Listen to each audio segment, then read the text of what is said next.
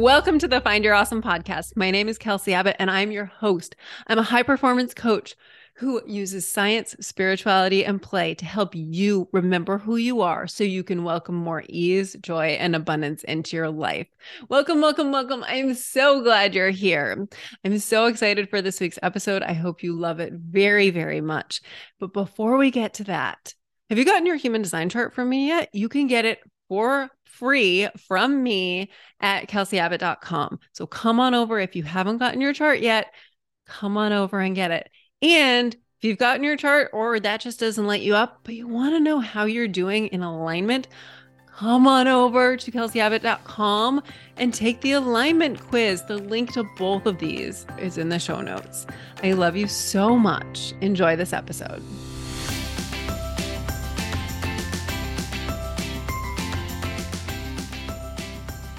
Catherine, I'm so excited you're here. I'm excited to do this with you.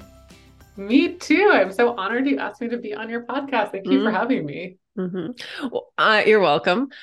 Okay, so I'm just going to jump right into it. We met in feng shui school, and I knew that you worked with highly sensitive people. Yes. And that's what we're going to talk about a ton today. But the thing that struck me so much was when you showed me your human design chart and your G center is wide open except for one gate. So of course you have an open throat. So you do two open centers, which means that it's going to be really intense in those two open centers for you. So you're an advocate for others with your open throat, advocate for all the other highly sensitive people. And with your open G center, you feel and take on everyone else's identity. So yes, you are literally born to do what you're doing. It's so validating to hear. And I know a little bit about human design, and I know I'm a 1/3 generator, but it's validating to hear you speak about those open centers because that has absolutely been my experience. And it was very overwhelming growing up being somebody who you don't really know that you're taking on everybody's emotions, identities, thoughts, beliefs, their energies. And that is really the experience of being a highly sensitive person or an empath, is just the intense feeling of everything and everybody around you. And it's validating and also not surprising to hear it's somehow reflected in my human design chart too. So it's cool to hear that. I'm interested. Do you ever look at the charts for your clients? Every once in a while I do, because I know enough to be dangerous about human design, and I don't try to give them readings or anything, but I may give them the language of generator versus projector. And I do find what I have found, and I don't really have a ton of data to back this up, but anecdotally, a lot of people in my audience are projectors, and a lot of clients I work with tend to be projectors. And it's very validating for them to hear about the concept of a projector, because usually they're measuring themselves up against feeling like they should be the energy of a generator or the capacity of a generator. And human design language just gives them so much permission. So I do like to show them that. That makes sense to me. I'm wondering if because technically you're not an empath in human design because you don't feel other people's emotions. You feel their identities. And technically, I'm not an empath in human design because I don't feel other people's emotions. I feel other people's feelings, like their thoughts that then lead to their feelings. So I'm curious, as you open your academy, maybe we can play with our charts together and see who are the emotional empaths, who are the identity empaths, who are the feeling empaths, and just see where people are picking up other people's stuff. So you can have a better handle on what's yours and what's not yours. That's amazing to hear, because I love the idea of empathy being almost like different pillars too. The identity thing feels so real for me. And when I learned, a couple of years ago, or whenever I came across human design, that my G center was open, that made a ton of sense to me, because I'm also somebody who feels like I know from my basic understanding, I do adapt to the identities and the environments around me, but that I just change so much. And so understanding that it's an empathetic ability for identities, that's blowing my mind right now. Yeah. And we'll get into the highly sensitive stuff soon, but I also want to know, you're currently spending a month in Indiana when you live in Virginia. Are you a totally different person?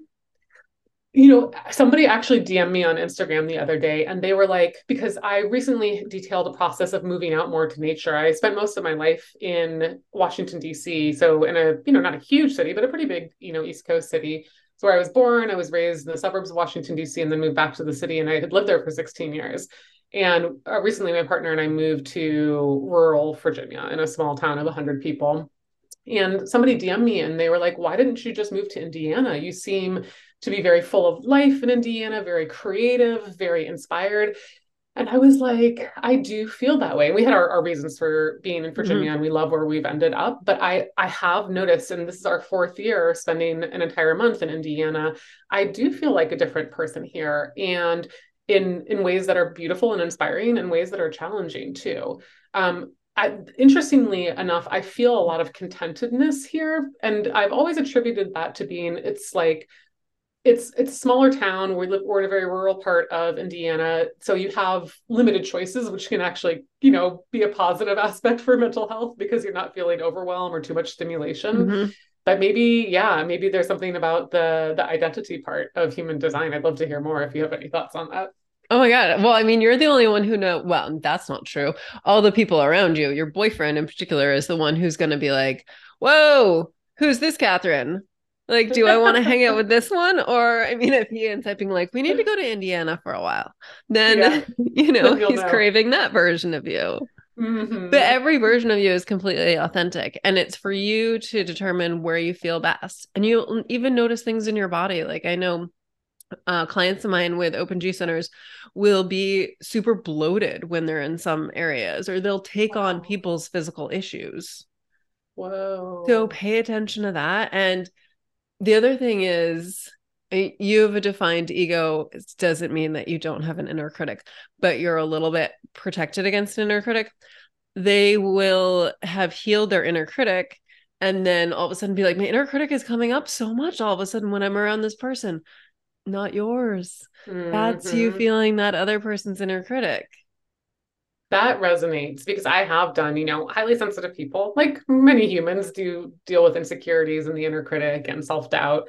And I've done a lot of work over the years in healing that in me. And I'm human and it still pops up, but I do absolutely notice from time to time if I'm around a particular situation or person, the self-doubt will really seep in. And so this gives me language for understanding. And I can just say, like, I return that energy to you. Yeah. I always say, please return to sender with compassion. And to know too, oh my God, that's what that person is feeling. It might totally change your perspective of things. Yeah. Like, oh, I thought really they were such a jerk, but turns out they're really hurting. Yeah. Yeah. Oh, I love knowing that. That's so useful to hear and consider going forward in those situations. Okay, so I think it's about time we define what a highly sensitive person is. Yes. So highly sensitive person, or HSP for short, is a term coined by psychologist Dr. Elaine Aron, who's done a lot of research on this topic and was the person who kind of brought this to the forefront. And her last name is Aron. So Elaine Aron, if anybody wants to Google her. And she's got several books on being an HSP. So according to her theory, HSPs are a subset of the population who are high in a personality trait known as sensory processing sensitivity. And when you have a high level of sensory processing sensitivity, you may display increased emotional sensitivity, stronger reactivity to both external and internal stimuli, a complex inner life. You may be very empathetic, and you also have a strong depth of processing. So you can feel information deeply, you feel emotions deeply, you process information more deeply, right? And so these traits can come together to create the highly sensitive person. And I really didn't realize until my late 30s, and I'm 43 now, that I was highly sensitive. And I came across it in some podcast or book or something. And I immediately went to Dr. Aron's site, which you can go to take a quiz, like, oh, might I be this? And I scored like off the charts high. And I was like, wow, what? And it just gave me a name. I think labels can sometimes be useful and sometimes not useful. And it's all about identifying what feels true to you and your situation. And does it feel supportive? understanding that I was a highly sensitive person was very useful to me because it gave me language for the way I struggle to interact with the world. And ever since then, when I started my coaching business, I knew that highly sensitive people were the people I wanted to help, especially high achieving, highly sensitive people. And I know that you work with high performance, high achieving people as well.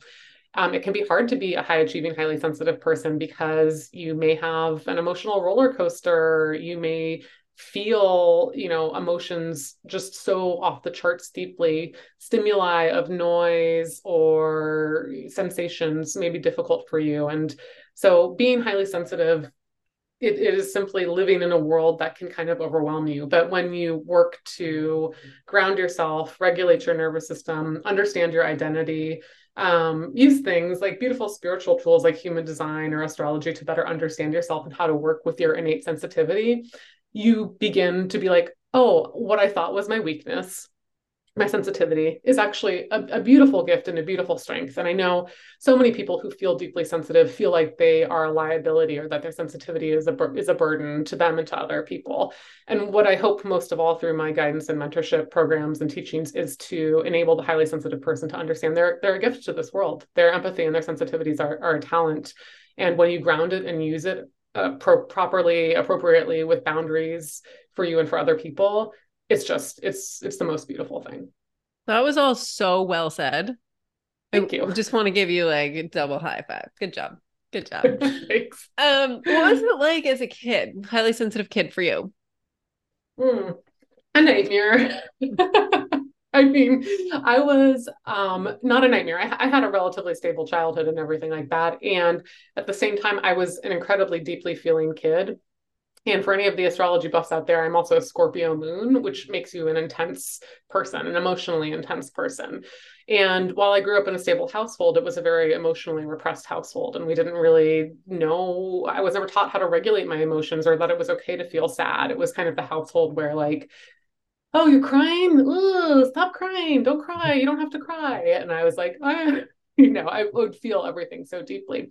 But at the same time, I was an incredibly creative little kid, incredibly perceptive. I've been writing a really long time. Writing is one of my great loves. And so I had all the gifts of feeling attuned to nature as a kid and not even knowing that was not necessarily common for everybody else. We would talk to spirits in the forest or play with animals or play in the dirt and talk to flowers, write stories. I had an incredible imagination as a little kid. And I still think most kids do.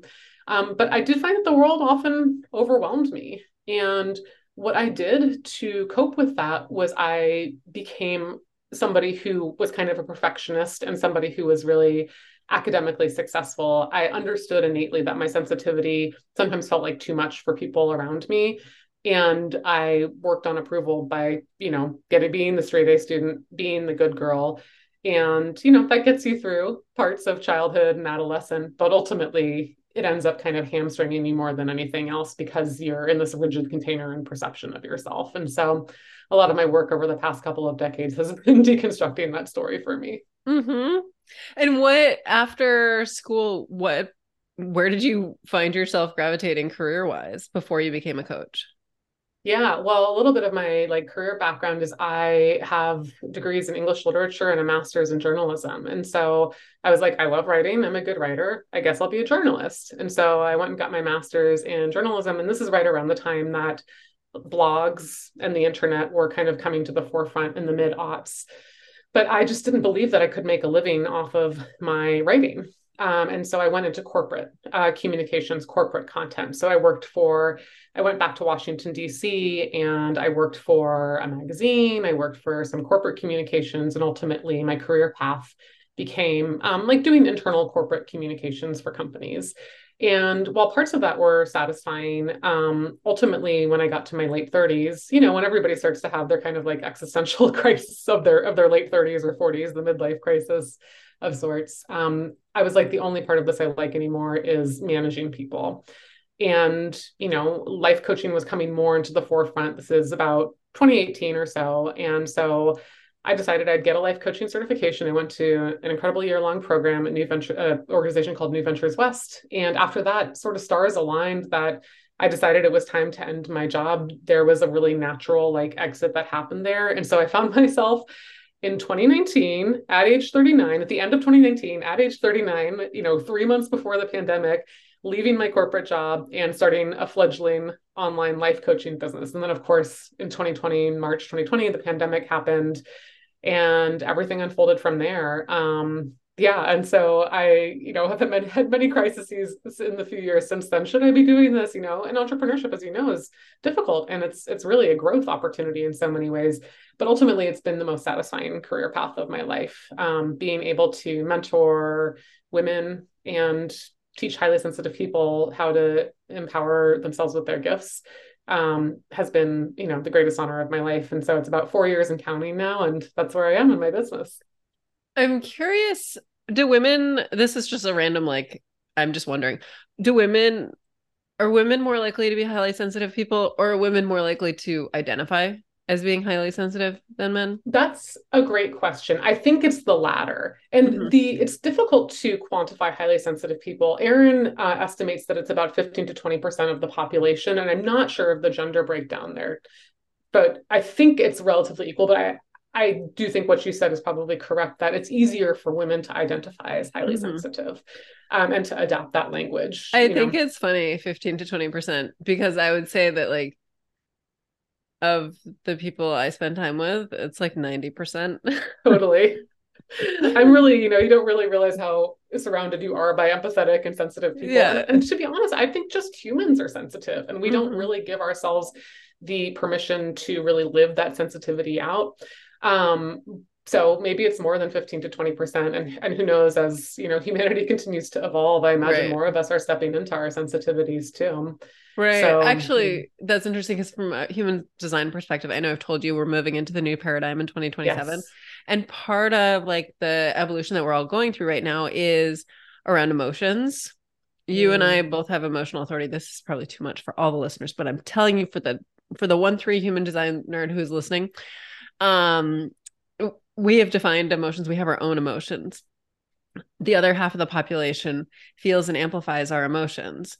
So we're actually in this evolution where we're learning to communicate through our emotions. So we don't need to talk. We don't need to read.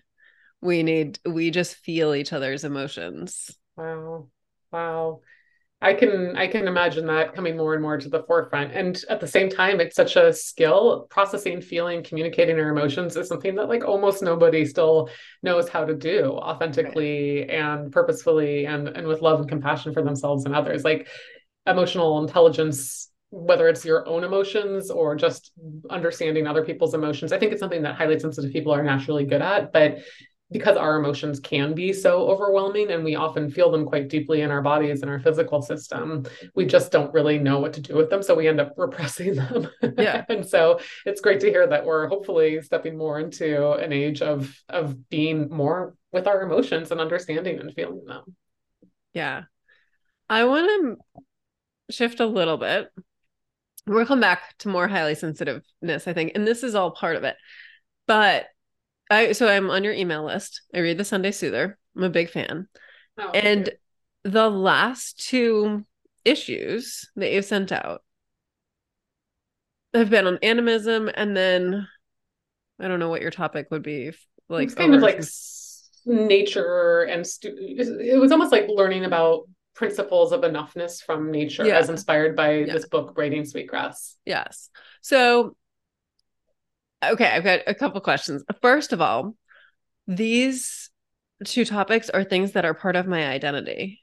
And I'm curious, would you have written, like, I'm wondering if you're amplifying my G Center as you're writing these 2 emails. Are we hanging out together enough for you to be doing that? How does that work? What does that mean in human design? Well, I have a defined G Center. I know who I am. I'm the same person in every environment, every situation.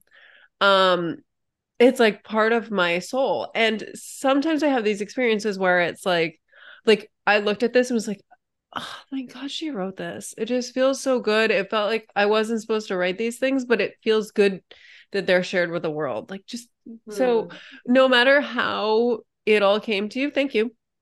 Oh, Thank you. There's something, I don't know if this is reflected in my chart or how this works with an open G center, but I do often get the feedback like you said exactly what was on my mind this week, or something I've been thinking about for months. You put into words and captured the essence of it. Um, and I've just kind of chalked that up to intuition and being a little bit in touch with the collective, but maybe there's something about the G It center is there too. absolutely your open G center and your open throat. You're taking Huh. people's identities and speaking them, I advocating love for that. them. Yeah. I also wonder if it has anything to do with our feng shui teacher, Amanda Gibby Peters, who is also very much like an earth intuitive Mm-hmm. and very much an animistic, practicer and believer too. So we are spending an hour every week Mm-hmm. with her and together. So there's probably something going on there too, because I know she It's true. believes those things as well. And I haven't seen her whole chart. She definitely has an open throat because you ask her Oh a yeah, question and she just goes. goes. And I love it. Absolutely. So much gold comes out of that mouth hole. That's so cool. Um, so for listeners, can you define animism, please? Yeah, I mean, animism, a simple way of putting animism is just acknowledging that the world is full of persons, most of whom are non-human, is one of Yeah. my favorite definitions.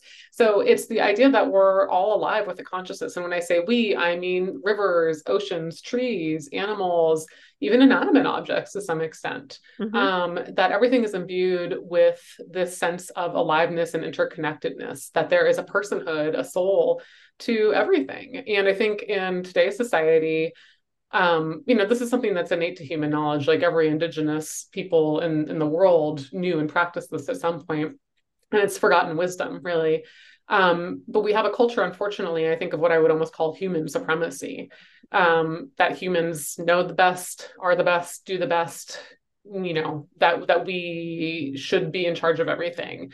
But we forget that, think about the wisdom of something like a whale, which has been around for way longer than a human, right? And so the whale understands the intelligence of the ocean and the mysteries and the change of the earth. And the tree across from your house, like, it has an identity, it has feelings. And when you start to interact with the world as such, these things that you previously thought were kind of, quote unquote, not dead, like we all get that trees and animals are alive, but maybe that they didn't have a personhood, they start showing you their personhood. Trees will drop an acorn in front of you, or you'll get an energy of a sense from them that they're happy to see you once you start treating them as such. Or animals will show up at particular times in your life, and you're like, oh my God, why did that owl show up like right at this moment? That was crazy. I've never seen an owl before. And very much you and I are learning the study of feng shui. You learn that houses have souls and spirits too, and your house and the energy of your house is communicating to you at all times. So it's basically that everything is alive and everything it has an essence, or you could call it a soul. When you said something really interesting in your essay that most people know this until they're like 10. And I shared that with my husband, and we were like, oh, we missed that you were supposed to stop understanding all of this. Well, it's yes, there are psychological stages of animism as provided by some research that's been conducted. And what you're saying is that most of us, and what I wrote about in the essay, is that like, we get it. Like when we're babies, everything's alive. We may not have the words or consciousness to totally understand that. But when you see kids like 3 and up, they name animals. They talk to nature. As I Mm-hmm. talked about, as I did with when I was a kid. I talked to like my stuffed animals is an animism practice. What kid doesn't do that? And you might even, like when I was a kid, I had sensitivities towards things like our dishwasher because I was worried that we were using the dishwasher too much and it would get tired, stuff like that. And sensitive kids can really be in tune with things like that. So, but unfortunately, yeah, like whether it's the school system, just kind of how life goes, modern society, a lot of us forget and lose that wisdom, or we're mocked for it and we put it away. I definitely lost my animism. I was like the least spiritual person you have ever seen for most of my life, until probably my mid to late 30s, when I kind of started to have, the personal spiritual Mm-hmm. awakening that a lot of us who are interested in this work end up having. And it's like, boom, animism came back in full force. And over the last few years, it's really just become just such an important part of my practice and belief system. It's really interesting to me because I didn't lose it. I have been I talking love that. to trees and animals on the regular, like Nice. all day, every day. And I studied marine biology. I studied whales and dolphins. I studied animal behavior. So it's just normal for me, like totally normal. And I remember hearing a podcast once where someone was like, they said that the most impactful thing their guest had said was that she greets the animals outside. And I was like, Yes. and this was like 3 years ago. And that's when I realized, oh, people don't do that. Like, I'm a weirdo. I had no idea. I mean, I knew I was weird for other reasons, but I had no idea that my I would talking to the say it's animals was weird not weird. to greet the animals. So you're Yes. you're on track. And I do that now too. You know, we talked about how I'm in Indiana and the cottage we stay at is this beautiful Airbnb. It's a sweet little cottage right on the banks of the Tippecanoe River in Northwest Indiana. We greet the river. Mhm. There's like three great blue herons. We say good morning to them every morning. We greet the trees. And it's just not, it's not something, you know, there's squirrels. We're like, we call ones, we name the animals. One of these squirrels is this like crazed little pine squirrel that we call Rocky. And you can feel the personality of animals and the personality of bodies of water, the personality of mountains. Um, and you treat them as humans. You give them respectful names. You don't have to name every single tree like Sally or Right. Bob or whatever, but you can say maple tree with a Mhm. capital M, and you can say good morning squirrel. Mhm. And it doesn't have to be a very fancy or rigid practice. We just kind of do it. We toss it off and we're like, good morning, good morning.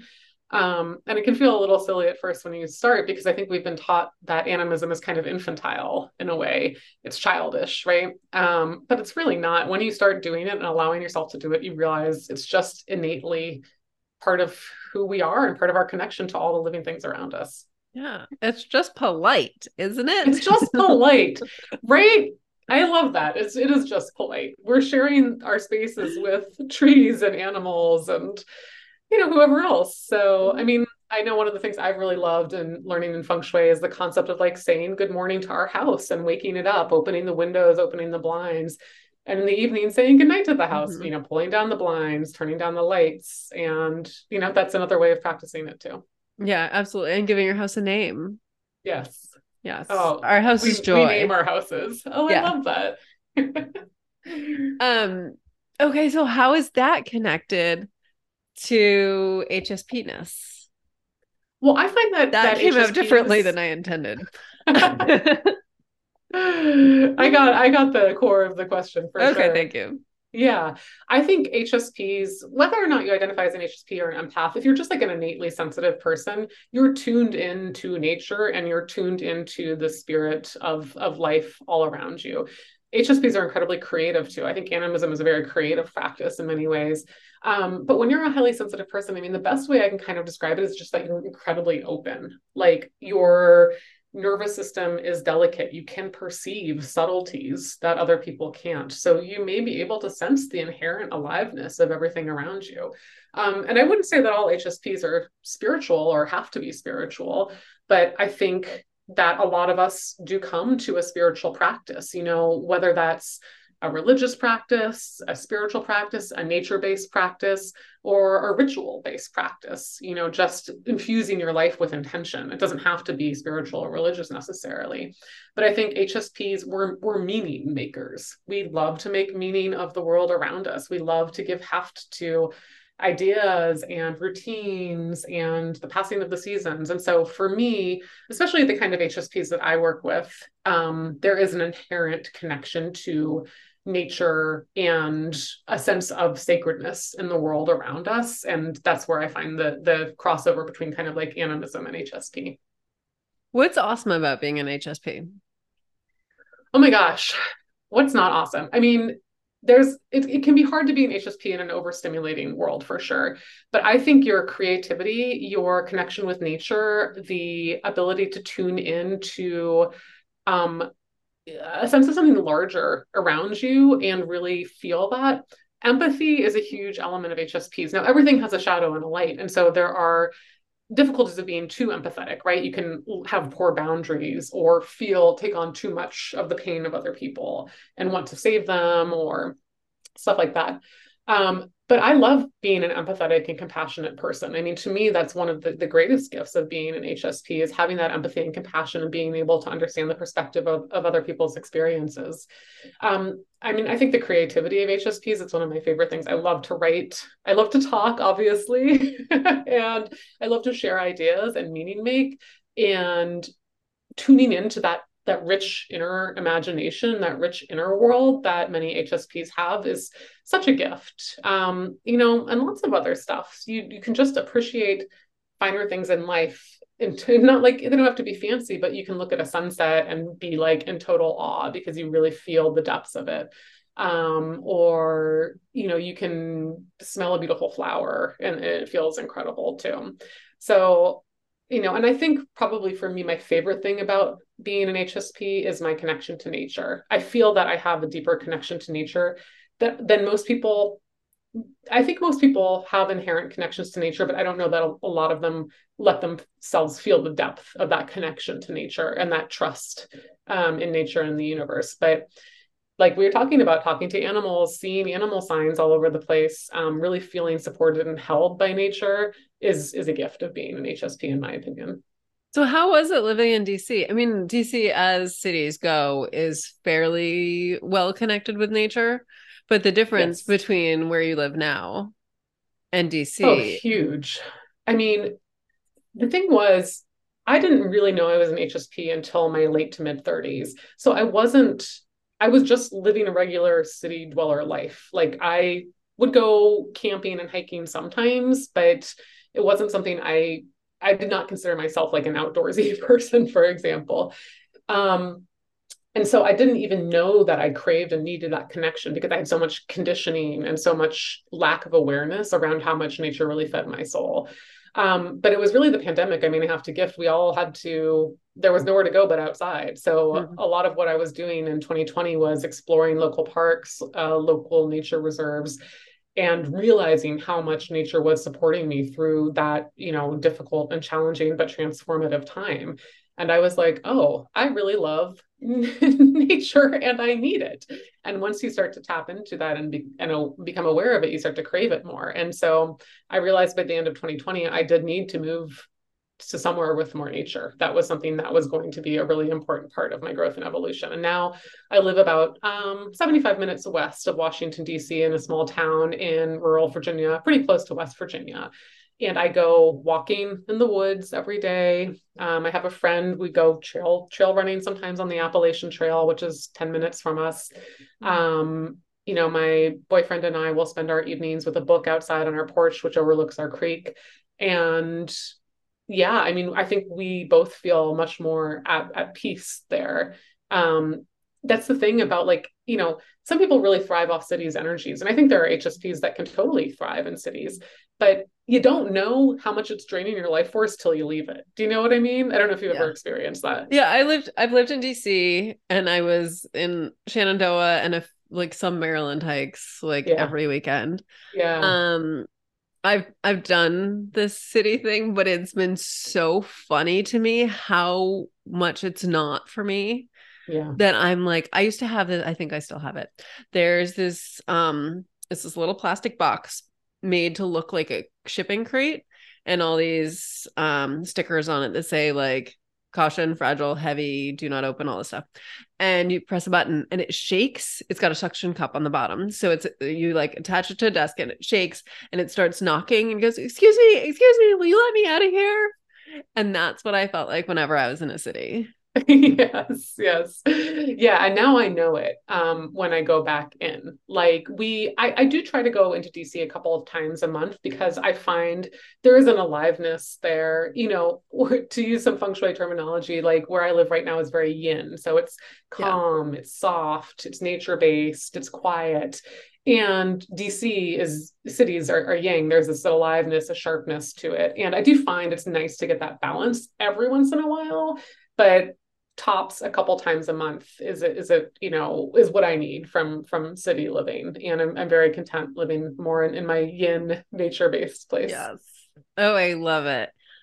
So we're gonna have to wrap this up soon. So I want to make sure we're talking about leadership for Yes. HSPs. Just talk about that. why is it important to you? Why is it important to your clients? What does it mean? Yes. Well, I'm starting a leadership academy for highly sensitive people in September. And so this is something that has really been at the forefront of my mind in the past year as I have worked with my clients who are ambitious and highly achieving people and want to make an impact in the world. And as I worked more with them and helped them come to terms with how maybe their 9 to 5 or their corporate job wasn't working for them, or how they felt oppressed by particular systems that are currently in place in leadership, it really got me thinking about, like, why do we not have more highly sensitive people as leaders? And a lot of highly sensitive people do not consider themselves leaders. They do not think they are cut out for leadership. And because of their sensitivities and their innate, softness in a lot of ways, or their innate feminine qualities. And I just couldn't think more the opposite. I mean, as I see, we're navigating this change. I don't know too much about the 2027 New Age information from Human Design, but anybody with a beating heart can tell that we need change in this world, and that there does need to be a new paradigm of consciousness that needs to come in, and how we interact with each other, and how we interact with social justice and racial justice, and how we interact with the planet. And for me, it's really important to give highly sensitive people leadership training so that they can become part of the new leaders that need to help shift our society and our consciousness going forward.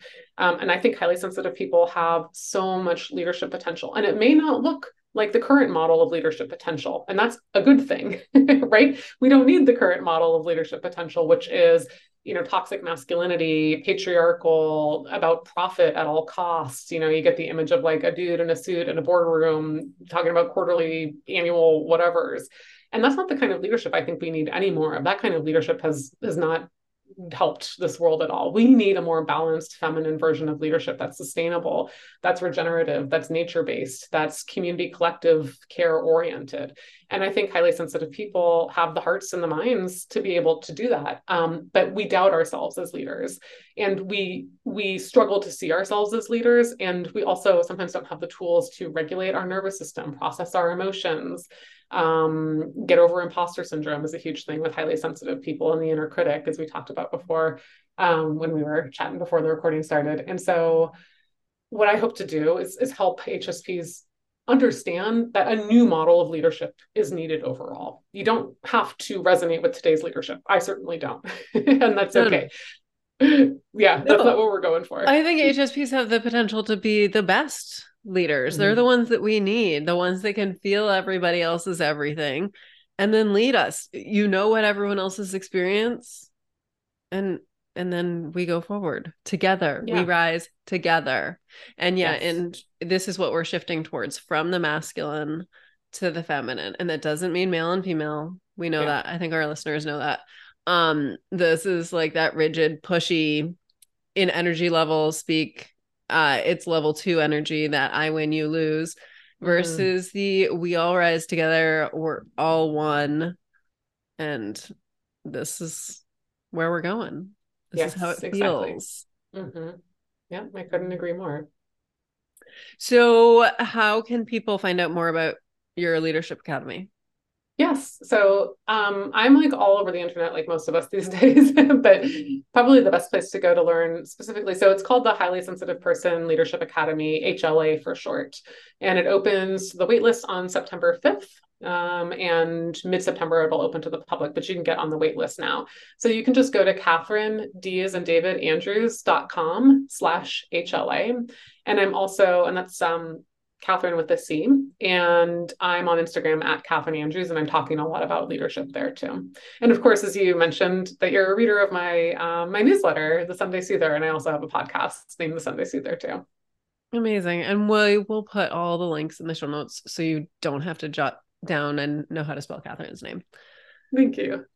Is there anything else? No, that's not what I'm going to ask you. I'm going to ask you, what do all the humans, as you feel and amplify all of our identities right now, what do all the humans need to hear in this moment? Well, something that is really coming through for me is, I mean, this sounds so basic, but I think so many people are struggling with the concept of enoughness right now. Enoughness internally, enoughness financially, enoughness comparison-wise to the person you're looking at on Instagram. And what is really coming up for me is practicing mundane joy is what I call it, and mundane gratitude. And I don't mean boring, but I just mean that there is sufficiency around most of us. If you're listening to this podcast, we're lucky enough to have enough. And I know that the internet and social media can make it seem as though it's the opposite, but where can you cultivate sufficiency for what is? I think also something that's coming through, and we'll see how this plays out in the next, few years or decades, is cultivating more simplicity in our lives and returning to simple pleasures, whatever that looks like for anybody. And that might be taking a walk in the mornings, or learning how to, grow a container garden, and really finding your people in a small way. My boyfriend and I were just talking the other night about how we just don't feel anymore like we used to think.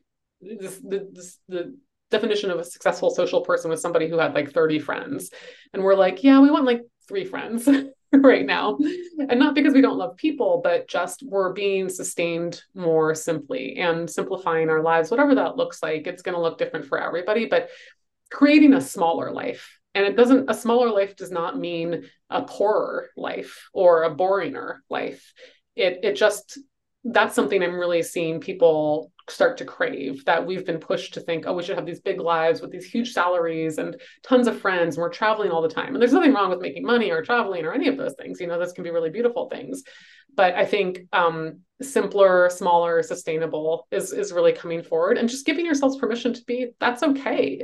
There's nothing wrong with us if we don't crave a huge life, or we don't want to, work 60 hours a week so we can have a multiple 6-figure income business. If you do want those things, that's awesome. And I, highly support that, but it's okay to be in the smaller life. And I hope that resonates. Yeah. When we bought this house 5.5 years ago, we had been traveling in a camper for 16 months, and we had all of our stuff in storage for those 16 months. So we had like 2 bowls, 2 glasses, 2 forks, 2 knives, 2 spoons. And so we brought all that stuff in, and then it took 2 weeks for the rest of our stuff to arrive. I didn't want any of it. Yeah. I actually told my husband, I was like, I can't. I'm just going to go hang outside with our dog to make sure like he's safe from the movers. And you can, because I will tell them to take it all back. I want the bed frame. And I don't think we need anything more than that. Yeah. Yeah. Yeah. And I mean, it's going to be different for everybody, because I think, there's a lot of beauty in cultivating things that you love, and, having beauty in your home. And I love beautiful clothes and stuff like that too. But like, so it's not about denying yourself necessarily anything. But it's just, can you tune into what really feels sufficient? What does sufficiency and enoughness mean for you? And how can you start to shift your life, even if it's in very small ways? Like I was writing a newsletter recently, and I was like talking about decluttering my kitchen. And I was like, well, why do I have like 8 like spatulas?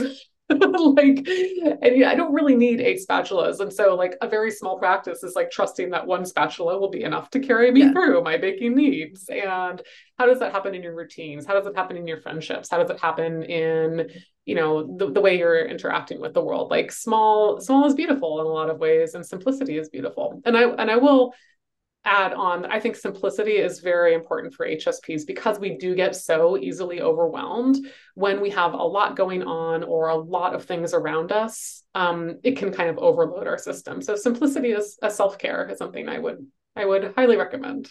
Yeah, I love that so much. And I love the concept of mundane joy. I call it inconspicuous awesomeness. Oh, I love that. Yeah, you can use it. You can share it every day. Look for the inconspicuous awesomeness. Yeah, that's beautiful. Thank you so much, Catherine. This has been such a delight. And I'm excited to see you in Feng Shui School tonight. I know. I'll see you shortly. And we're going to be talking about some really cool things, I think. And just thank you so much. I mean, I think so much of people who are teaching new spiritual systems and new perspectives like human design are so needed for everybody to help ourselves better understand our potential. And so your work is so important, and I've learned already so much from you. And so I'm so grateful that you teach what you do. Thank you so much.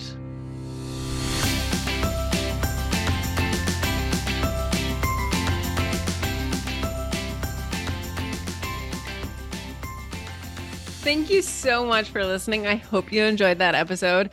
And if you did, please share it with anyone else you know who needs to hear it. And if it lights you up to do so, please leave a 5-star rating and a glowing review on Apple Podcasts or Spotify. Now, let's talk about you. If you don't have your human design chart from me, go and get it at kelseyhabbett.com. If you are interested in one of the Find Your Awesome podcast events coming up, go to kelseyhabbett.com. You will find everything you need there. Thank you so much for listening. You're amazing. You are wonderful. I love you so much. Go forth and be awesome.